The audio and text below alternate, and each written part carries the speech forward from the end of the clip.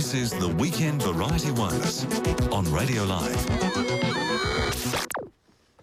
It's a tough life being outspoken in an epistate and victim of female genital mutilation and having your friends killed, and they're saying that they're trying to kill you too. She can't travel the world, can't travel anywhere without a security detail. Her name's Ayaan Hirsi Ali. She was supposed to be coming to New Zealand and speaking, but it got cancelled, and I don't really think we've got to the bottom of exactly why.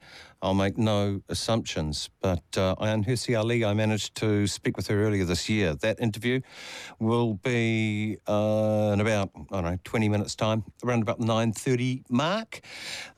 Next up, though, Skeptical Thoughts with Susie Wiles. The most interesting radio show on planet Earth. The Weekend Variety Wireless on Radio Live. Skeptical Thoughts with Susie Wiles, a public service in many ways, spotting woo-woo scams, hoaxes and bullshit. How are you, Susie? I'm good, thanks. How are you, Graham? Fabulous. Excellent. Okay, always like looking through the Skeptical Thoughts inbox this week. Now, the Italian government, they're a special sort. Aren't they comedians or something? Television stars, some of them? I have no idea. All I know is that there's a new government, and like most of Europe, it's leaning rather to the right. But this lot, so they're in the news because their health minister has removed all 30 members of the Higher Health Council. And the quote is, to open the door to other deserving personalities. Personalities? Yeah, I'm slightly concerned by that word too. So this council is the country's most prominent body of experts who are there to basically advise the government on health policy. And so, it shouldn't be personalities, it should be experts, public health experts. Yeah. And so, so basically, this health minister is a member of the Five Star Movement. So this is the senior party in the coalition. Yeah. And the thing that worries me is that during the election campaign, this group promised to overturn a law that has made 10 vaccines mandatory in Italy. And so, in order to go to preschool and primary school and stuff, children have to have basically a doctor's note to say that they've had this vaccine. And I guess if they haven't had it, what were the reasons why they haven't had it? And so they'd been, I guess, getting the anti-vaxxer kind of movements support and various things. And so they've kind of got a bit of an good public health stance, or certainly This is quite remarkable, isn't it, for a government of a nation like Italy? Yeah.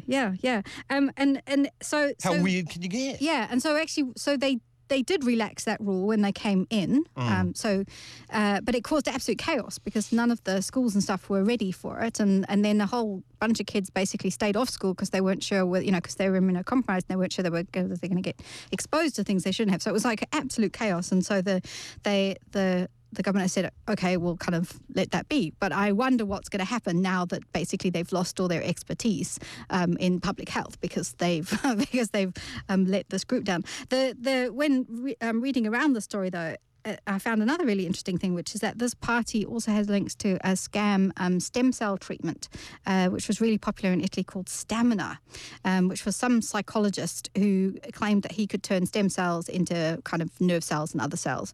And he could then cure kind of neurological diseases and all sorts. And it turns out that was complete, we know it's complete bollocks. There was nothing to it. But what was really interesting is that the current Italian Prime Minister, he was a lawyer and he represented the family of one of the children who wanted to be able to access this treatment with government money. And so at that time, this was in 2013, he basically, seems to have been involved in essentially getting the government of the time to pledge several million dollars in support of this treatment to do some trials, and loads of people kind of signed up, and then they were basically halted, and the guy was investigated for fraud. The psychologist, not the current Prime Minister. So they have this history of woo and bad judgment. This is like Rasputin and the Romanovs, isn't it?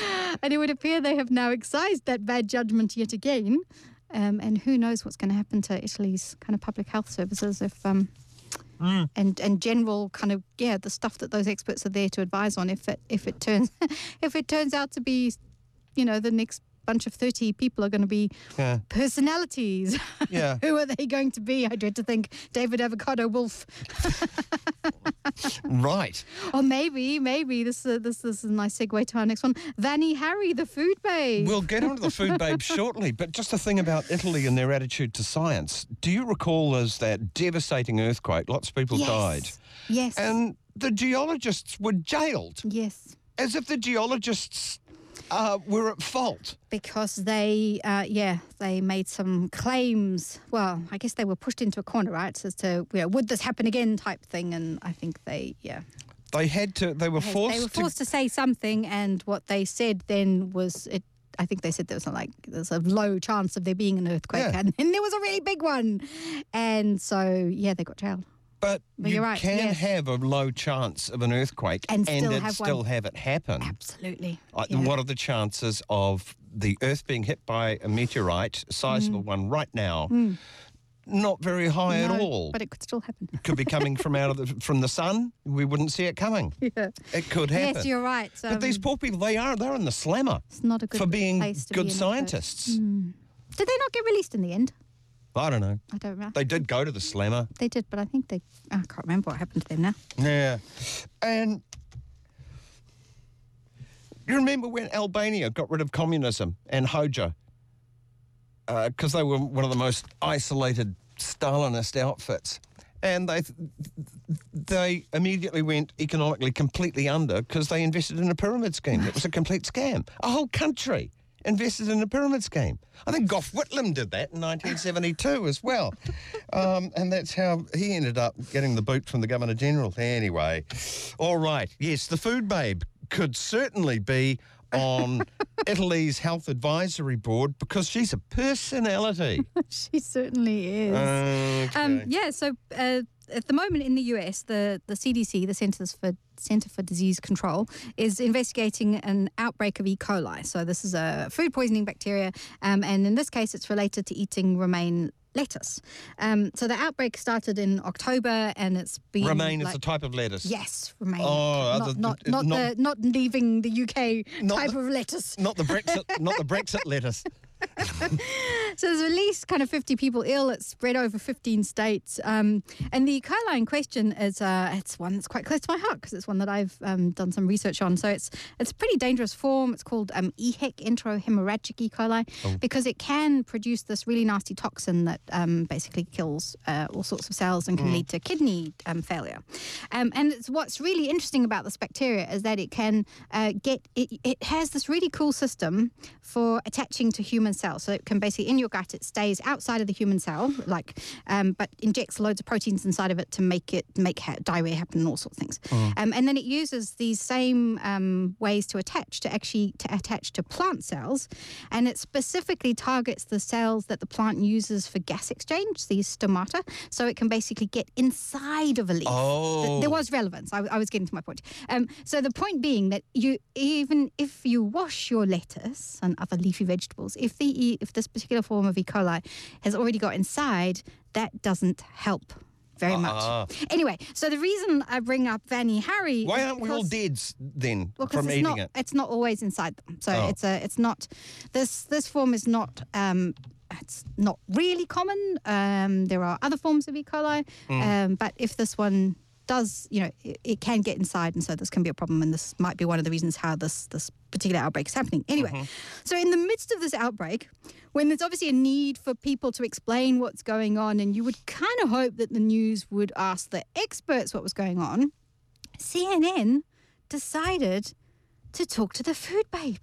I know, this is Vani Hari. Just to be clear, so the food babe is a blogger who has made her career out of harassing companies into removing perfectly safe things from their foods because she doesn't like the sound of them. Yeah, she's got chemical phobia. She totally has. So one of them was Subway had to get rid of a compound called azodicarbonamide, God, nearly there, which is used to maintain bread's foaminess. And she called it like eating a yoga mat. So maybe this is a chemical that's also found in yoga mats. Right. So she gets this idea like, oh my God, there's this chemical. And then even when it's perfectly safe and used for a particular reason, she'll then campaigning into that company to remove it. So this person is who CNN decided should talk about E. coli in the midst of an outbreak. Oh, and imagine how excited she must have been when she Oh, my got the God. call. So CNN, oh, hi, it's CNN here. We'd like to get your advice. Oh, here she is. Vani Hari is better known as the Food Babes and joins me now. Vani, you study where our food comes from quite a bit. So how does an outbreak like this happen?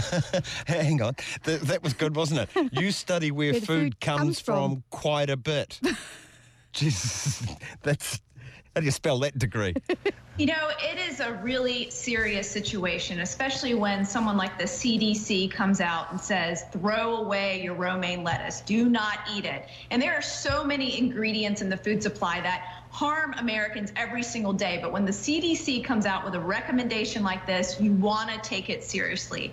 And unfortunately, lettuce, anything that's raw, unfortunately cannot be washed off, and you cannot wash off E. coli. E. coli is presented on lettuce and other raw fruits and vegetables by either contaminated soil. You know, E. coli is actually found in animal intestines, so it comes through, manure or some type of sewage sludge that gets into the factory farm where this lettuce is being grown, or it can happen with a bird just simply dropping poop on lettuce and it somehow, being contaminated. And then what is the worst part of this situation is that we do not have a supply chain check and balance in place.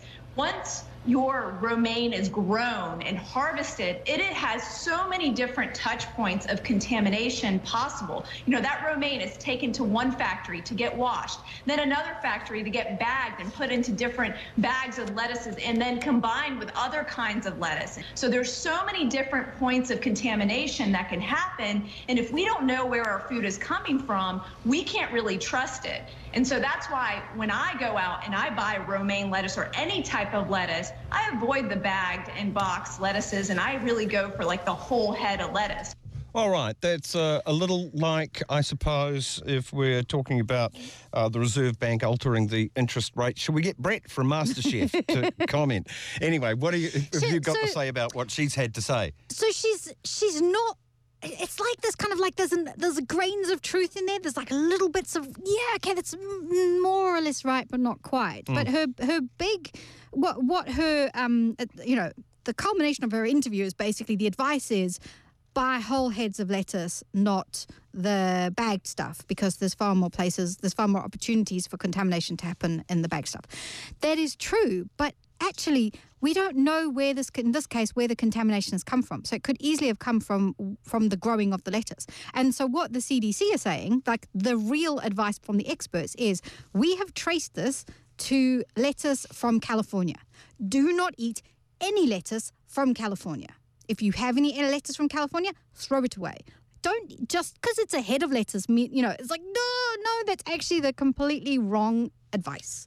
And then she starts talking about antibiotics and again here, like their use in food and stuff. And here, like, I agree with the stuff, but it's actually completely irrelevant to the story, to this particular story, and it kind of muddies the water. Because actually in this case, because she's sort of talking about, she's like linking the use of antibiotics to the building of this, this E. coli superbug, and actually this has got nothing to do with antibiotics. And in fact, you don't even treat it with antibiotics because it's when the bacteria die that they produce their toxin. And so it's so she sort of has this little bit of knowledge, and it's really dangerous when she's applying what she does have, which is not the full stuff in the case when you actually need proper experts to say, this is what we're trying to do to keep people safe. She is a classic case of really being inflammatory around things that just sound ooh. Yeah, it's that the yuck factor. And she's definitely using this as her, to push her, we need to know who's doing what and everything, which again is knowing what the food process is, labeling everything appropriately is not a bad idea, but... Yeah, all right. I want to hear her qualifications again, as she's announced on CN frickin' N. Vani Hari is better known as the Food Babes and joins me now. Vani, you study where our food comes from quite a bit, so... What's your favourite bacteria? Oh, that's like asking a parent what their favourite child is. Yeah, thought it might be. I'm torn between Photorhabdus. Because if you don't know, listeners, it's what Susie does for a day job. Breeds bacteria and I do. Puts them on leads. It's like a flea circus.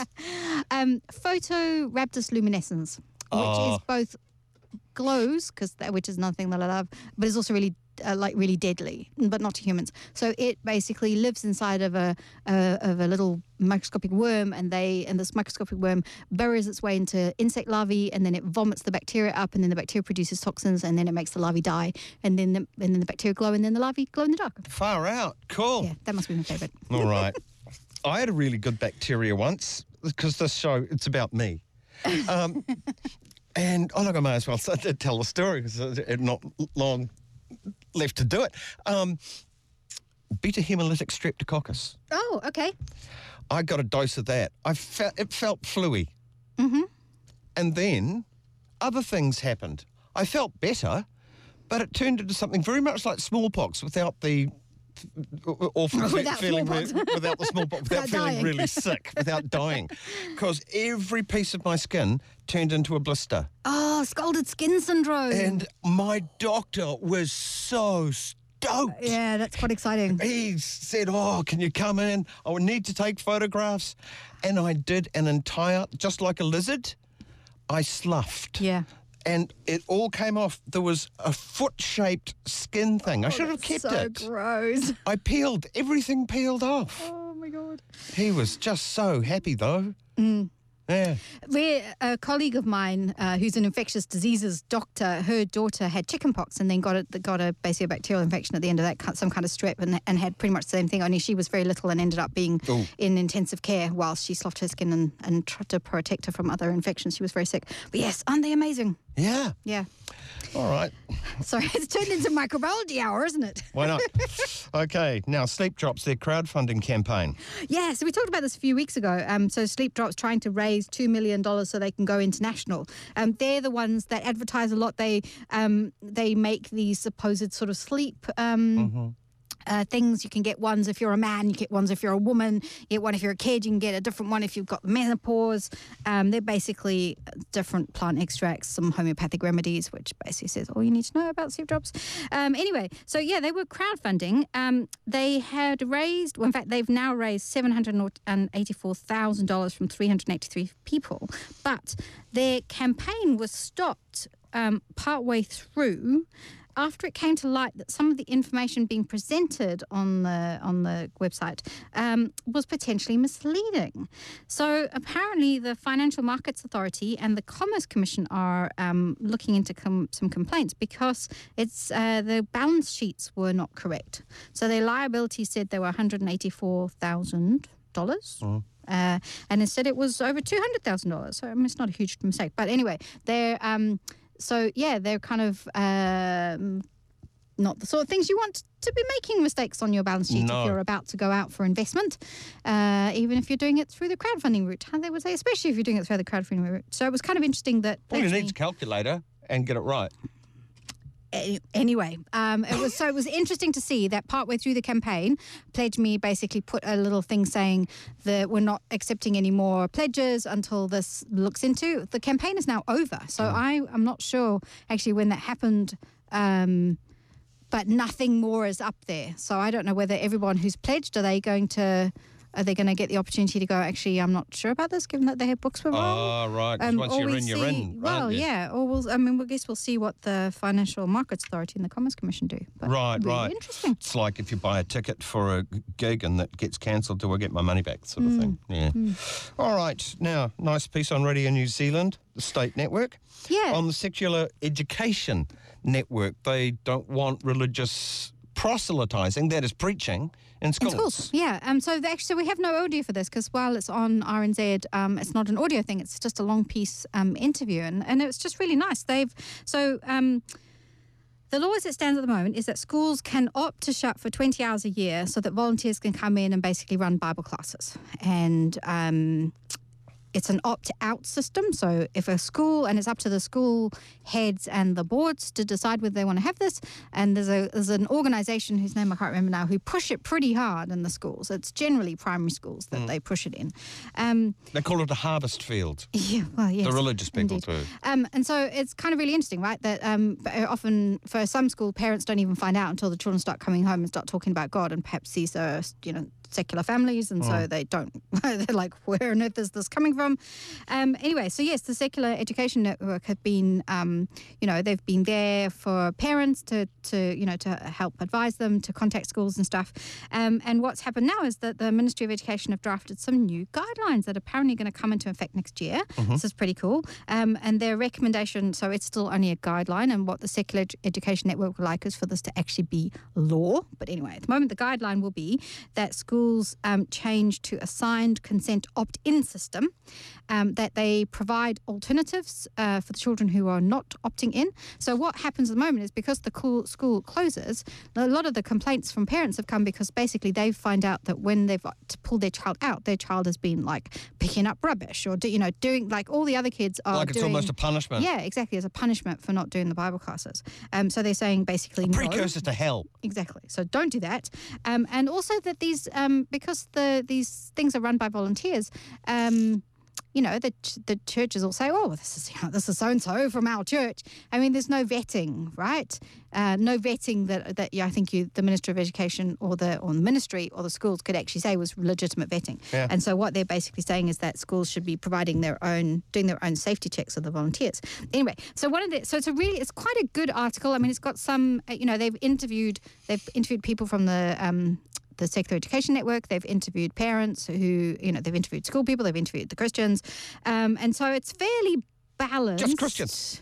Yes. Well, and so this is the point, right? The Secular Education Network are not against the teaching of, they're not against children learning about Christianity. What it should be is a proper class where children are learnt comparative religion. Yeah. That's how it should be, right? That it's not about proselytizing. If you're going to do it at all, But there was a really interesting little bit in the article that basically said, so one of the schools that the Secular Education Network have been working have had issues with, to the extent I think this one might be one of the ones that's kind of going to court and stuff, was a school that basically, so they've done complaints against them. The school then decided to do a survey of parents to find out what parents said. They basically said they had lots of positive feedback, but they decided to keep this Bible in schools, but they changed it to an opt-in lunchtime. So they did change their thing, and here's what it said. It said, so it's been run this way for the past year. It's gone well. The number of pupils, though, has dropped from almost the entire school roll of a few hundred to 10 to 15 per week. On a sunny day, some of the kids decide they'd rather go out and play soccer on the school field at lunchtime. I'm like, yes! Secular Education There you Network, go. it's a pretty soft approach from them too. They're wanting an opt-in and things. But Yeah. I'm just saying, why would you, in a state school especially, why would you even allow entertain that? the idea? Yeah. It's Yeah. just so problematic in so many ways. Which type of Christianity? Yeah. Which one? And that seems to be, they get their volunteers from wherever. So the volunteers are all of a different sort too. But no, absolutely. And there are a few little, like this one school in particular said that things got very difficult, once the Secular Education Network got involved and all this kind of stuff. So, I mean, they're not, but they're not difficult people, and they're not being unreasonable. Yeah. And if you're a So- Christian out there saying, oh, this is terrible, these people are not wanting Jesus taught, well, the deal is, okay, next week it's Islam. How are you feeling about that? Yeah, exactly. Right. Anyway, so that was a good story, but we'd still like a law change. Yeah. Thank you very much. Susie, thank you so much. My pleasure. And we will see you again next week. Yes. Hurrah. Thank you. Yes. Ayaan Hirsi Ali, an outspoken apostate from Islam, has to travel the world with security detail. She was supposed to be visiting New Zealand. It did get cancelled. I don't think anyone's really been given a satisfying answer about why it was cancelled. It could be a mundane reason. I'll make no assumptions. But ahead of her scheduled interview appearance, which didn't happen this year, I did manage to corner her for an interview. And this is it. You're tuned in to the Weekend Variety Wireless. The word brave is overused, but I think if you have to live with death threats, the real threat of being killed, and still be outspoken about why, then the brave word, I think, does fit. Ayaan Hirsi Ali, an apostate from Islam, and continues to be outspoken about it. For people that don't know the story behind you, can you take us through, in a potted version, Ayaan, what brought you to the position where you are now and why you have to have security detail? 9/11/2001 happened. That was a big event. I was 31 years old, almost 32. I was working for a think tank in the Netherlands, the Social Democratic think tank, and I took the position that what had happened, the men who brought down the Twin Towers and who attacked the Pentagon and who were on their way to the White House, that they were driven by a conviction in the Islamist ideology that has its roots in Islam. That's where it all started. And by making that observation, I would say I belong to a very small minority of people who said, we need to take these men seriously, not based on their life conditions, but on their convictions. And the people who, like bin Laden, who commissioned, and all their followers. I was a Muslim. I came to the conclusion that my conscience would not let me follow blindly in what Allah says and what Muhammad says. So that forced me into this cognitive place where I said, okay, in that case, I'm not a Muslim anymore. Now that makes me an apostate.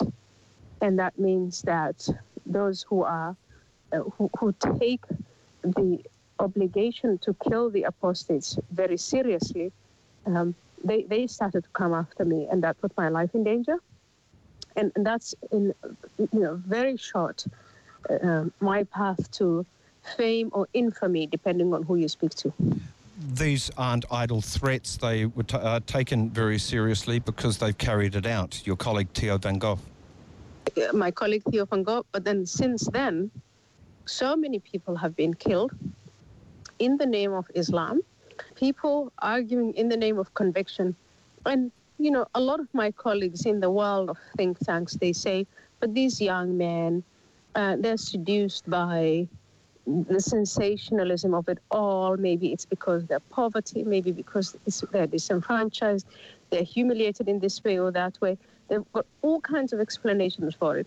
But the one explanation they do not want to see is these men are driven by conviction. I've not seen any evidence to make me change my mind about that. At the moment, the liberal left, they wear the badge anyway. And, I suppose I've always considered myself liberal left as well. But there's this big blind spot when it comes to Islam, where I see many people supporting the protection of an ideology which is a liberal. How has this happened? I have a colleague at the Hoover Institution at Stanford, and his name is Shelby Steele, and he wrote this book, and I think it has a wonderful insight.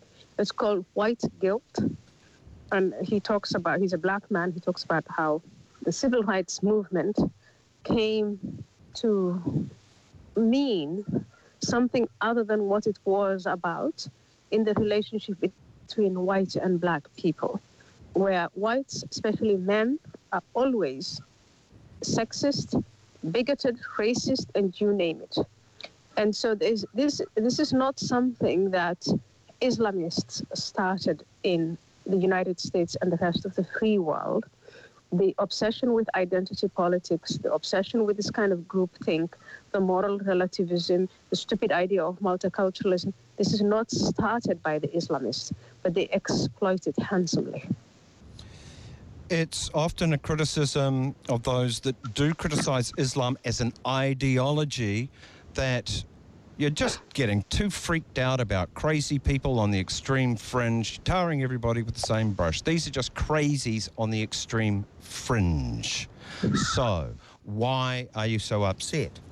The fringe argument was eclipsed by reality when poll after poll after poll of Muslim communities living in free societies and Muslim majority countries show that Muslims, majorities of them, some of them 90%, in some countries 80%, say they want to live under Sharia law.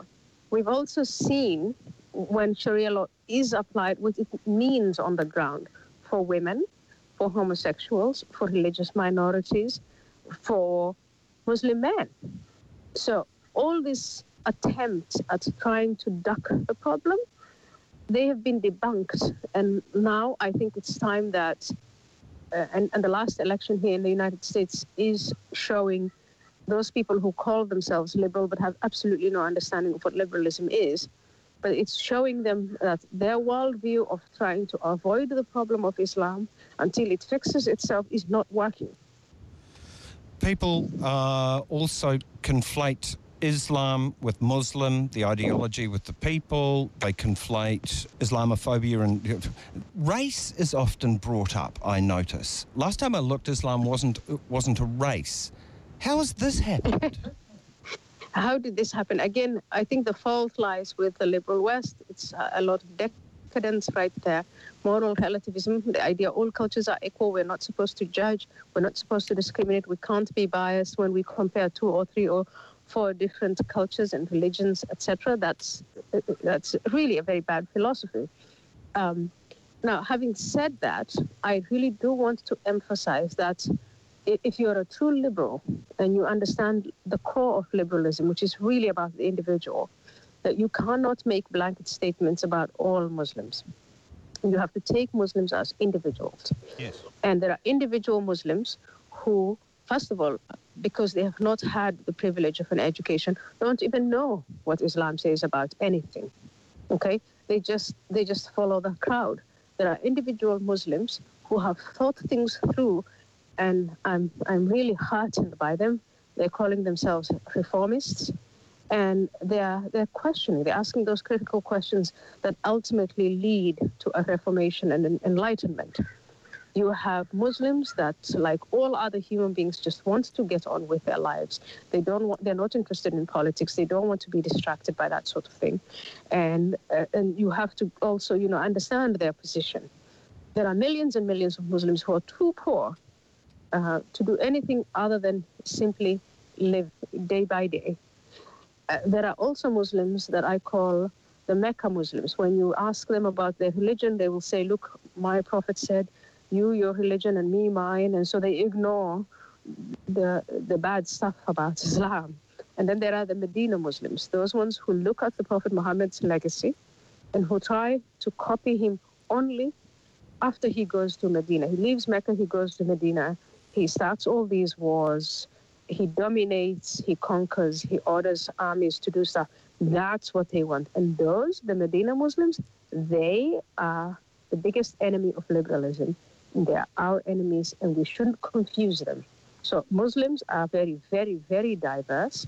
The philosophy of Islam itself is not.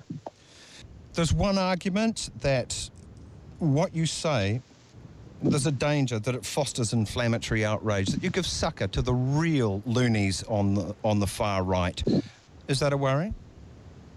It's not a worry to me, because what I know of the far right in any country, and I'm talking about only free societies, our intelligence community, our law enforcement, we all know the philosophy of the far right.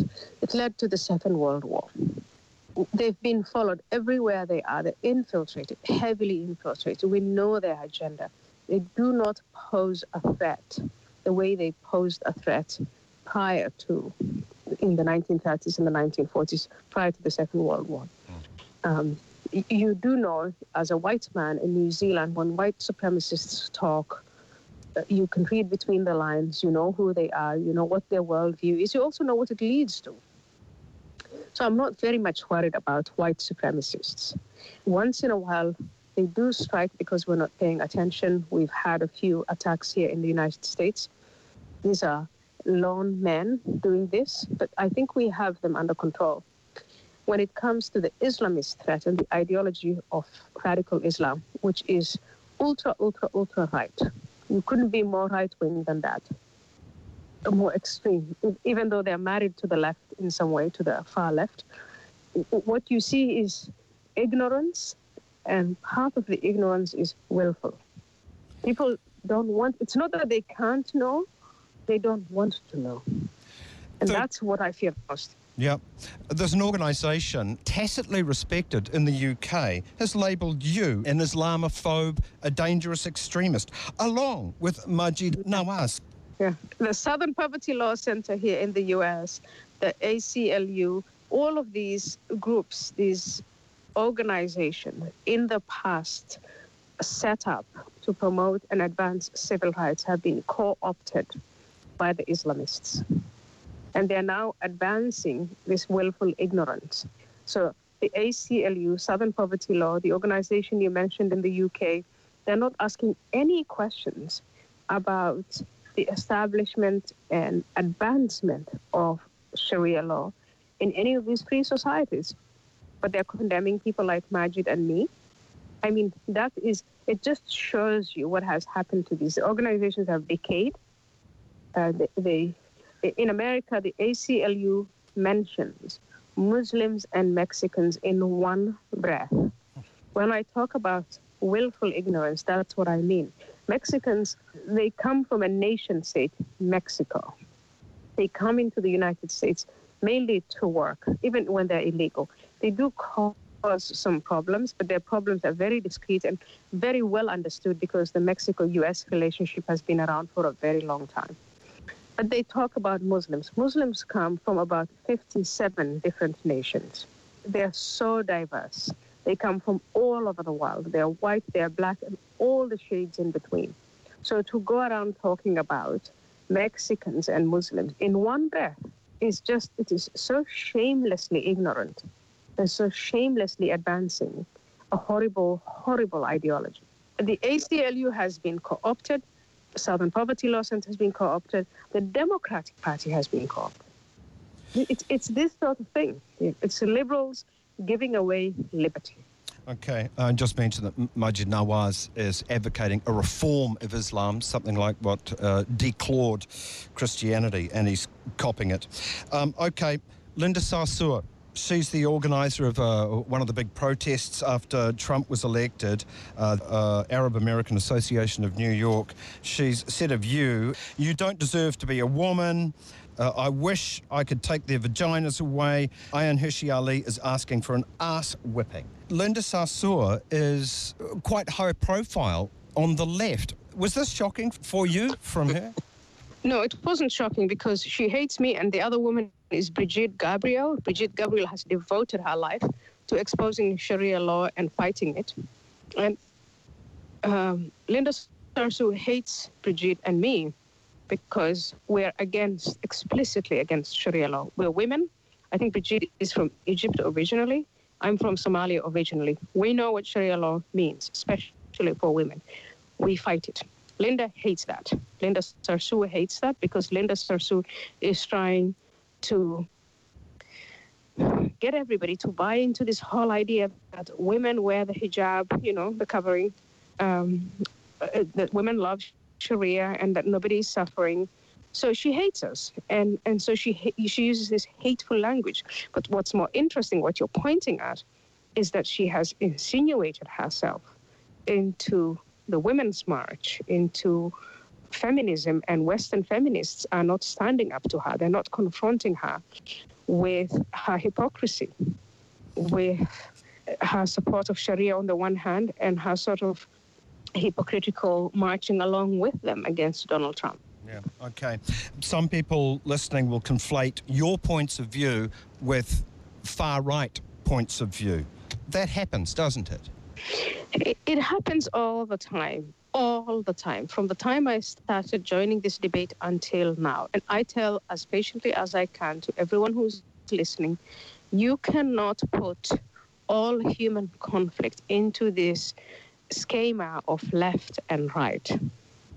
Liberal societies have got this and it has worked for them. People on the left, about economics, people on the left about social morals, social values. This sort of thing works on a national, Republicans versus Democrats here. But you can't try and squeeze all world problems. The problem of and the rise of radical Islam is something that people on the left and on the right should fight together. It shouldn't be divided. You can't be on the left or on the right in a liberal society and endorse Sharia unless you're mad. Just one other thing. Have I got time for another question, Ayan? Yes, I do. Good. I mean, I'll talk to you until Dan comes in and says it's time to stop. Okay. The protection of the values of freedom of expression, that's something I want to protect for any society that I want to live in. But there's another side to this. There's another side to this as well that I think people forget about far too often. There must be so many people within Islamic societies that we should show more solidarity with, rather than just assume they're all practicing their beloved culture. Exactly.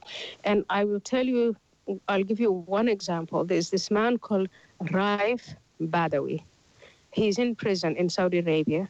He had a blog. He's a young man. He had a blog, and he was promoting the principles of reason, of secularism. He was pointing out the fact that in Saudi Arabia, a lot of power is concentrated in the hands of the clergy. And this man is sentenced to 1,000 lashes. 50 of those have been administered. He's in prison. They might put him to death. His wife is in Canada. She's been asking all of us in free societies to campaign to liberate her husband. And he is, for me, a symbol. I mean, Saudi Arabia is this dark kingdom, right? Where all these horrible ideas come from, and they advance it with all that oil money. And this is a man there. So the seeds of freedom can take root in the minds of people living even in Saudi Arabia, who are subjected to the schools and the institutions of Saudi Arabia. And this man has come, and he's a symbol for all the Muslim individuals that you and I don't know of them, but they are there, and they reject this obscurantism. They reject this darkness, this effort to take us all back to the 7th century. And it's individuals like that we should be campaigning for. Yeah, we should. We should. He's the arch enemy of someone like Linda Sarsour, because she distracts from him and people like him and their effort. You guys are closer to a country called Bangladesh. How many individuals, bloggers there, have been hacked to death by Islamists? That is what this is. People like Linda Sarsour, they distract from that. And what is a shame, that the ACLU, American Civil Liberties Union, that they are siding with these forces of darkness, with those who are using meat cleavers to shut the people up that they don't agree with. And with those events as clear examples, it goes without saying there is a massive incentive to just shut up. And I think if we want to preserve liberty, we cannot shut up. We must not shut up. We must fight against the far left, the far right, and the Islamists who want to exploit the freedoms and the institutions of freedom to destroy it. Ayaan Hirsi Ali, all strength to your arm. Thank you, and I appreciate it. We'll see you in Auckland. I look forward to it. Thank you so much. Bye, Graham. All the best. Thank you. As stated earlier, the appearance in New Zealand didn't happen. I don't think anyone's really gotten to the bottom of it. We'll make no assumptions. It may just be mundane reasons. And I would kind of hope so. All right, coming up in the next hour, Chris Matthews of the Headless Chickens. He's going to be reading us a poem. You're tuned in. To Graham Hill's Weekend Variety Wireless on Radio Live. Just an addenda to the Ayaan Hirsi Ali thing. I suppose it might be useful if I spell it for you. Ayan, next word Hirsi, next word like Muhammad Ali, just Ali. You can look her up on YouTube and hear much more about what she's up to around the world. Okay. News, sport and weather coming at you very, very shortly, and a heads up that we'll be playing part 2 of Spoken Word in Music.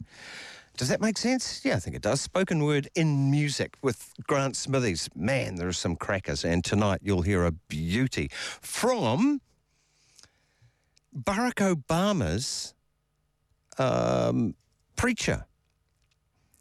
The words are by Stanley Crouch. The music is by Wynton Marsalis, but the words are by Barack Obama's Preacher, who kind of embarrassed Barack Obama. Remember when it was released that he'd preached, damn the USA, and all that sort of stuff, and Fox News and many Republicans got their knickers in one hell of a twist about that. Actually, Barack Obama, I thought, dealt with it very gracefully. He said, he's like family. They don't always say things you agree with, but you can't disown them. All words to that effect. All right, news, sport and weather.